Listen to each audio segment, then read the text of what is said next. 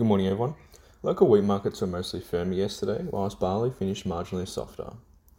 Looking at international markets, CBOT wheat future contracts lifted overnight on the back of strong export demand in the United States. ICE canola finished softer overnight due to weakness in external markets and strength in the Canadian dollar. Like wheat, CBOT corn future contracts increased due to a lift in export demand. CBOT soybean future contracts shifted lower as external markets of soy meal and soy oil pushed prices down.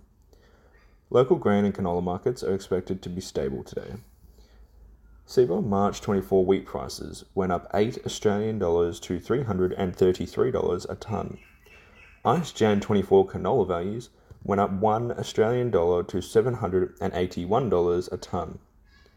You can keep up to date with today's local pricing action with ProFarmer Price Discovery at profarmergrain.com.au.